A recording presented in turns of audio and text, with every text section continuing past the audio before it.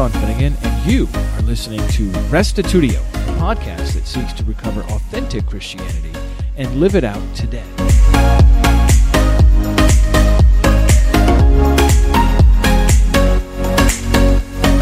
As we saw last time, Solomon's coronation set a precedent as the first son of David.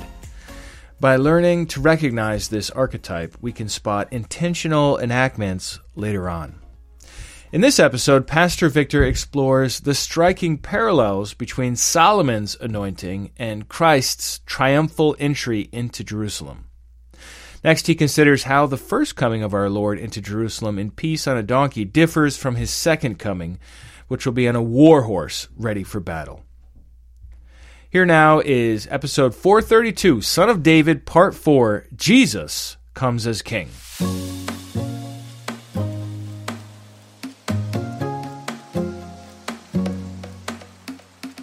We are going to have some fun.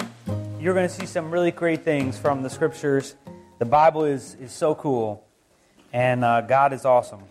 We just finished talking about Solomon being anointed, the son of David, to take the throne, and the specific way in which he was anointed, I just hinted at a little bit, and we're going to talk about how in Jesus we see some amazing things. Let's talk a little bit about where this happened. We read in 1 Kings that this happened in a place called Gihon. Most scholars and historians recognize Gihon as the location of a very critical spring to the residents of Jerusalem. It was outside of the main part of the city of David and perhaps on the mountainside or in the Kidron Valley. The wording used in 1 Kings 1:33 to identify Gihon is that they would bring him down to Gihon, and it implies that the location is lower or away from David's royal residence in Jerusalem. That's one way we know. The Jewish historian Josephus mentioned that Gihon, when he was talking about Jerusalem, was outside of the city. So Gihon wasn't in Jerusalem proper. It was on the outside of the city. In 2 Chronicles 33, verse 14, it's mentioned that these are years later, that during Manasseh's reign, he had some construction projects on the outer wall of the city of David. And the construction projects were on the west side of Gihon in the valley, the southeastern side of Jerusalem, even to the entrance of the Fish Gate. This puts Gihon just below the city of David portion of Jerusalem and outside of the city proper towards the Kidron Valley and the Mount of Olives. The Gihon Spring, this is from the Jewish Virtual Library on Biblical Water Systems. I mean, if you wanted to have a library, that's the kind of library to have, right? The Gihon Spring, the only source of water of the city, emerges in the Kidron Valley east of the city of David. The spring emerged in a cave on the eastern slope of the city of David above the Kidron Valley, and from there water flowed into the valley, watering the terraced agricultural plots on the slope of the city of David. So in other words, Gihon, which is where Solomon was anointed, they left what's called the city of David, which was the old part of Jerusalem. Essentially what we have here is Jerusalem is the mountain, and on the other side of Jerusalem, across a valley, is the Mount of Olives. You've heard that Jesus talked about and was there often. And then in the middle of the two mountains, you have a valley, and it's called the Kidron Valley. So if you look at me for a second, you can imagine Jerusalem is over here, the Mount of Olives is over here, and in the middle you have the Kidron Valley, okay? And on the slope of the mountain in which Jerusalem is on is where Gihon probably was. It wasn't necessarily right in the valley, but it was on the bottom of the mountain.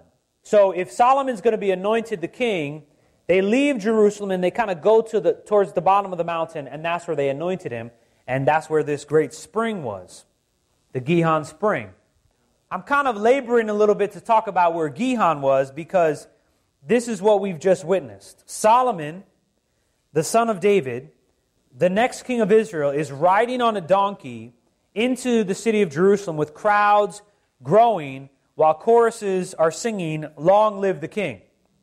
He's being proclaimed the rightful heir of the kingdom while an impostor attempts to sit on the throne. Now, if you are familiar with the Bible at all, if you're familiar with the New Testament, or even if you grew up in a church culture of some sort, this should bring our attention and our mind to a near identical scene that plays out in the same place with Jesus, what's called the triumphal entry on Palm Sunday. Clearly, and we'll see now as we break it down a little bit, Jesus, when he does what he does on Palm Sunday, he knew what he was doing in an intentional way in light of what Solomon had done in 1 Kings. He isn't haphazardly riding in on whatever he can find or randomly approaching some unknown town or place.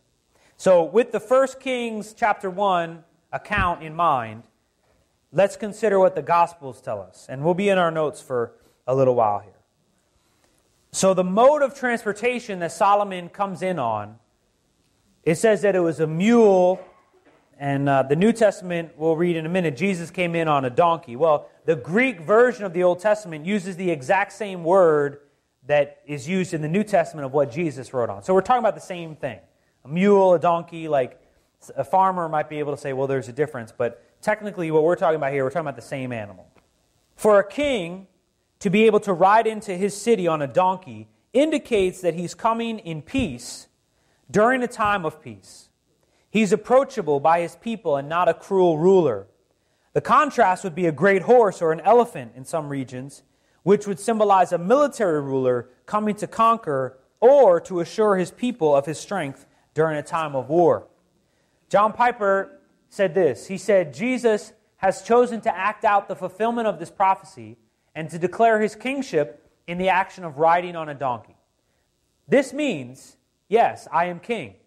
And that's what the prophet says when it means, behold your king. But he's saying, I'm gentle and lowly. I'm not in my first coming on a white war horse with a sword and a rod of iron. I'm not coming to slay you. I'm coming to save you this time. Today is the day of salvation. So when Solomon rides in on a donkey, it's an indication that the king is here and it's a time of peace. And if he feels safe enough to ride in on a donkey, times must be good. And Jesus is doing the same thing in his approach. And let's remember what the crowds cried out on Palm Sunday. And I hope things are firing in your head as we read this in light of last week. We know Jesus rides into Jerusalem on a donkey, but let's observe what the crowd said. In Matthew, this is one of the few events that is recorded in all four Gospels. It's pretty significant. Matthew 21, verse 9, the crowds going ahead of him and those who followed were shouting, Hosanna to the Son of David. Blessed is he who comes in the name of the Lord. Hosanna in the highest. Mark 11, verse 9 and 10, those who went in front and those who followed were shouting, Hosanna, which is a cry that, we would be saved. Blessed is he who comes in the name of the Lord. Blessed is the coming kingdom of our father David. Hosanna in the highest. So if you have a memory of what happened on Palm Sunday, we remember, Jesus came in on a donkey, they had palm branches, and they all shouted, and it was so wonderful, and they were like, Hosanna! Right? But they said more than that. They said, Hosanna to the Son of David. And blessed is the coming kingdom of our father David. That's what they were saying when he did this. In Luke 19:38, they were shouting, Blessed is the King who comes in the name of the Lord. Peace in heaven and glory in the highest. John 12, verse 13, a large crowd took branches of the palm trees and went out to meet him and began to shout, Hosanna! Blessed is he who comes in the name of the Lord, even the King of Israel. Isn't that amazing what they were saying? Again, with the background of what we understand from last week about the Davidic covenant, what we just read Solomon did, now looking at what Jesus did with this information, brings new life to this record. Palm Sunday was kind of lame growing up, right? It's what's this all about? Let's get to the cross. Let's talk about the resurrection. But man, Palm Sunday had quite the significance in its original time. Jesus of Nazareth, who had been preaching, he's going to die in a week. He comes to Jerusalem, God's city. He's riding on a donkey, and as the people are coming out to see him, they're proclaiming, it's the Son of David. Blessed is the coming kingdom of David. Blessed is the King of Israel. Isn't that amazing? The crowd does not miss this moment. They know exactly what Jesus is claiming in this act. And if you're entering Jerusalem on a donkey, you're identifying yourself with King Solomon, the first son of David, to sit upon David's throne. This is a messianic act. So let's talk about where this happened. We know, as we read in 1 Kings, that Solomon was anointed and proclaimed king in Gihon, which, as we've discussed and the pictures show, it's an important spring outside of Jerusalem. It was located on the side of the mountain or at the base of Mount Jerusalem, where it's located, which is Mount Moriah or Zion. And this may be where the parallels between the two events end. And I say that because traditionally, Jesus' entry to Jerusalem has been pictured with Jesus entering the city proper and the crowds gathering as he rides on a donkey through the city streets. That's what I think of when I think of Palm Sunday. I think of this up on the wall. This picture of Jesus is what I think of. I think of Jesus in the city of Jerusalem, where we know Solomon was outside of the city. Jesus was in the city, and they were proclaiming these things, right? Pictures like this, or here's from a movie where he's in the city, and the crowds are lined up, and they're proclaiming these things. But what does the Bible actually say? Well, let's look at Matthew. Turn to Matthew 21 in the New Testament. This is so cool. And we'll start in verse 1. This is just retelling the story again, but look for the clues about where Jesus is. Where did this happen? Where did the so-called triumphal entry happen?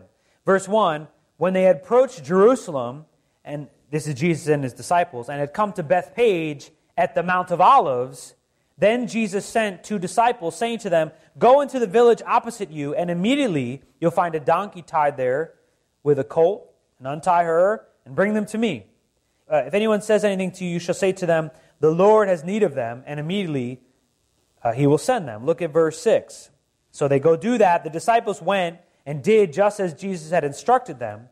And they brought the donkey and the colt, and they laid their coats on them, and he sat on their coats. Most of the crowd spread their coats in the road, and others were cutting branches from the trees and spreading them in the road. The crowds were going ahead of him, and those who followed also were shouting, "Hosanna to the Son of David, blessed is he who comes in the name of the Lord, Hosanna in the highest." Then what happens after that? When he entered Jerusalem, all the city was stirred, saying, "Who is this?" So verse 1, it tells us that they are approaching Jerusalem, and they're at the Mount of Olives. They stop there. They go get the donkey. They bring it to Jesus. They lay the coats on it. They start getting the palm branches and laying their coats on the road. And then they make their way with the crowd before them and behind them, shouting, "It's the Son of David, Hosanna in the highest." And then after that, he enters Jerusalem. Mark says the similar thing. So let's go and jump to Luke chapter 19. If you want to look at it in Mark, if you don't take my word for it, it's Mark 11. And then we'll go to Luke 19 now. Luke chapter 19, and we'll pick up in verse 28. After he had said these things, he, talking about Jesus, was going on ahead, going up to where? Jerusalem. And he approached Bethpage and Bethany, near the mount which is called Olivet, the Mount of Olives, and he sent 2 of the disciples. Remember the professional-looking diagram? You have Jerusalem and the Mount of Olives and the Kidron Valley in the middle. We thought Gihon might be about here. So they're stopping at the Mount of Olives.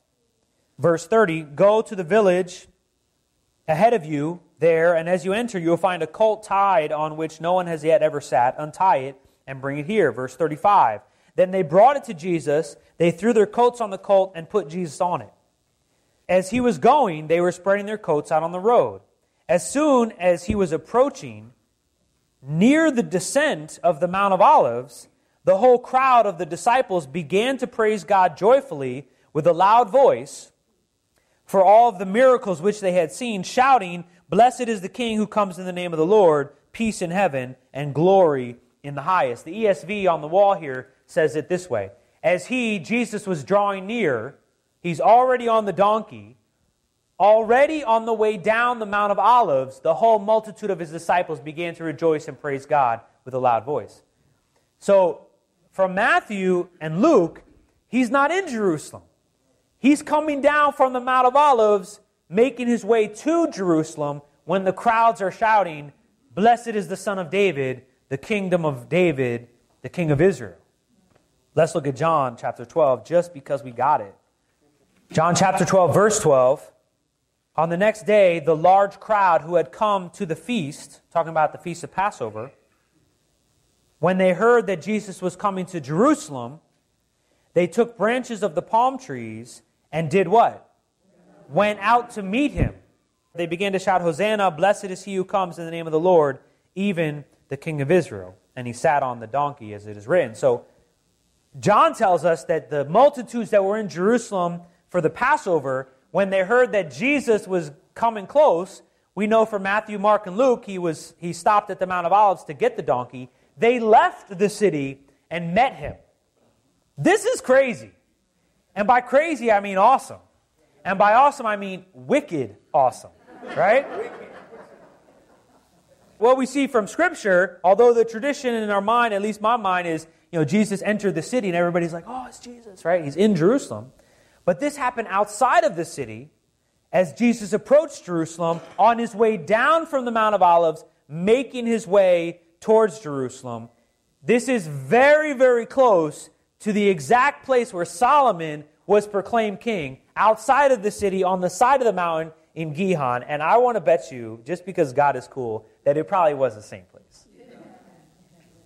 It's possible that he is at the exact or near the exact location of Solomon's anointing and coronation.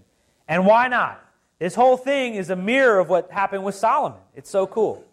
This moment that we read in the Gospels was prophesied about generations after Solomon and generations before Jesus. The prophet Zechariah called upon the people of God to keep their eyes open for the following. Zechariah 9:9. Rejoice greatly, O daughter of Zion. Shout in triumph, O daughter of Jerusalem. Behold, your king is coming to you. He is just and endowed with salvation, humble and mounted on a what? A donkey, even on a colt, the foal of a donkey. So again, this act of Jesus is more than just a casual Sunday donkey ride. Jesus was intentional in this act, and he is, in his most dramatic and public act, claiming to be the Messiah, the King, the Son of David, a new Solomon who will bring salvation. Jesus knew exactly what he was doing, and the crowds understood it as well. I was trying to think of a parallel in our culture. If someone who was becoming well known amongst the people of our nation called for a big rally on the steps of the Lincoln Memorial and started giving a speech with the phrase, I have a dream, we would all go, hold on a second, somebody's already done this, right? That's what Martin Luther King Jr. did. But if someone went to do that, set up in the same place and said the same thing, we would see that they are attempting to claim some sort of mantle or identity with that act. If some political candidate, got in a little boat, put on a white wig and a blue military uniform and rowed his boat across the Delaware River in the middle of winter, we would be like, most of us would be like, I don't know what you're talking about. But some of you who've watched the History Channel would know that's what General George Washington did in the Revolutionary War, right? If you want to be a successful Democratic candidate, you want to claim that you fall in line with Franklin Delano Roosevelt. If you want to be a successful and popular and appealing Republican candidate, you claim the mantle of Ronald Reagan. You say, maybe you wouldn't say I'm a new Reagan, but you would refer to him and you'd go to his birthplace and you would quote him, right? And people who know the original would go, you're trying to do something here. That's what Jesus is doing. He gets on a donkey, the Mount of Olives, and rides towards Gihon on his way to Jerusalem, and everybody's proclaiming him the king. They're saying, blessed is the coming of the kingdom of David, the Son of David, save us. You know why? Because that's what the Son of David did in Solomon's day, and that's how the people responded, and that's what Jesus is doing, and the people are like, hold on a second, maybe this is the guy. Because Zechariah told us that's how it was going to happen. The king would ride in on a donkey. So let's go back to our notes here and think about this.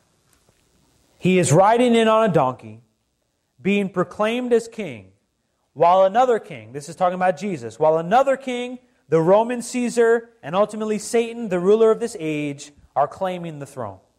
He rides in with the people shouting, long live the king. When Solomon rode in as king, his enemy fled away, and he took his rightful throne.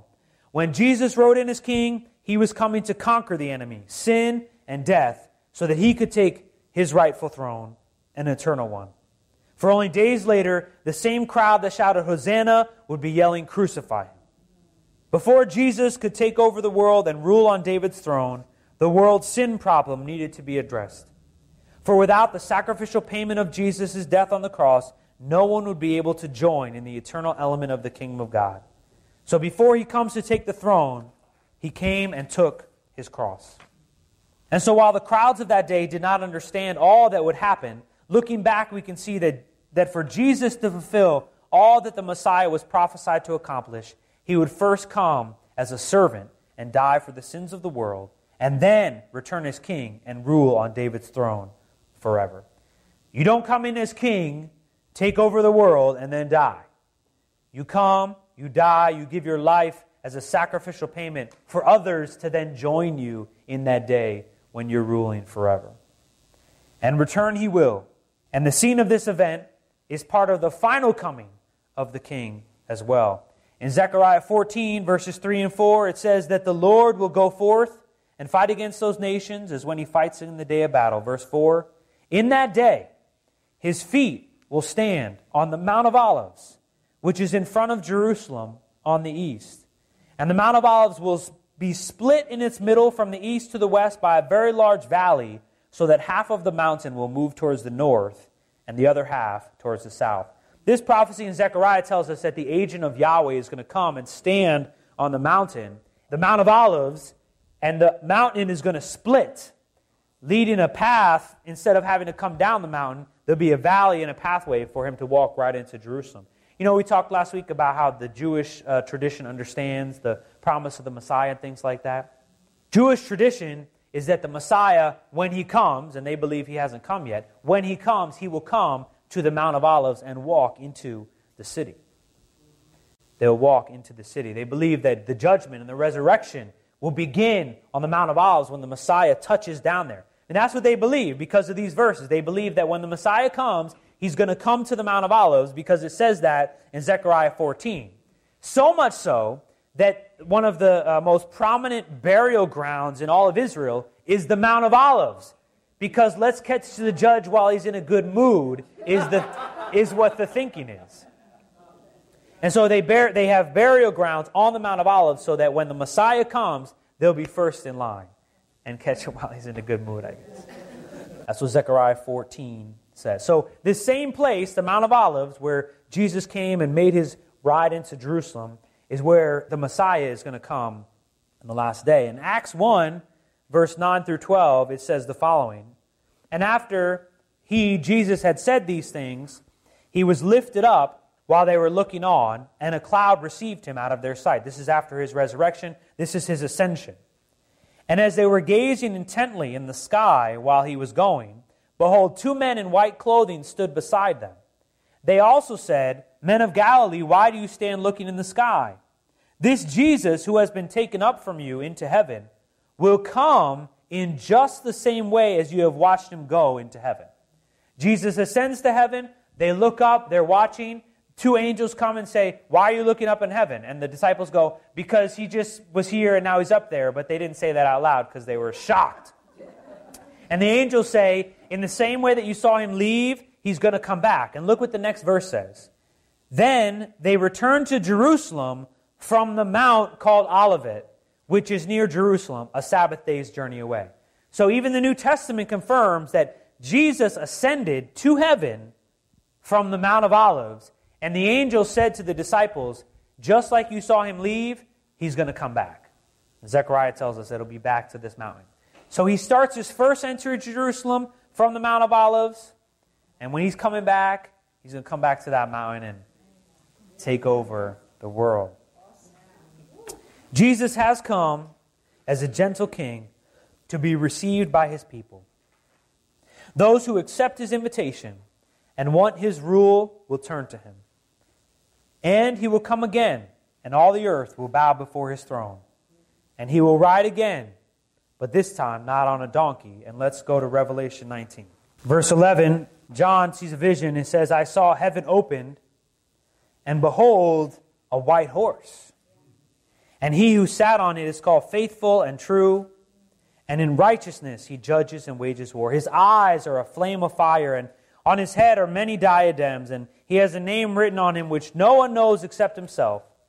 He's clothed with a robe dipped in blood, and his name is called the Word of God.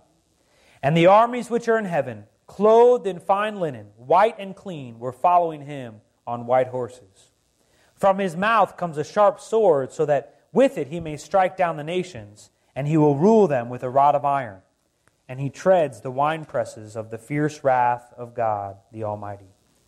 And on his robe and on his thigh he has a name written, King of Kings and Lord of Lords. This is a vision of the second coming of Jesus, when he comes in victory and power, and the vision is that he's on a white horse with a sword coming out of his mouth, with his eyes like flames of fire, and all the armies of heaven behind him. Not just Jewish peasants doing their best to give him a pep rally, but all the angels and the armies of heaven and the saints that he's resurrected to join him in establishing and setting up his kingdom, which he will rule forever, will begin on that day. He's going to come to the Mount of Olives. The Mount of Olives is going to split, and he's going to walk into Jerusalem, and he's going to take his rightful place on the throne of David, because Jesus, the Son of David, the Son of God, will come back to rule forever. Amen?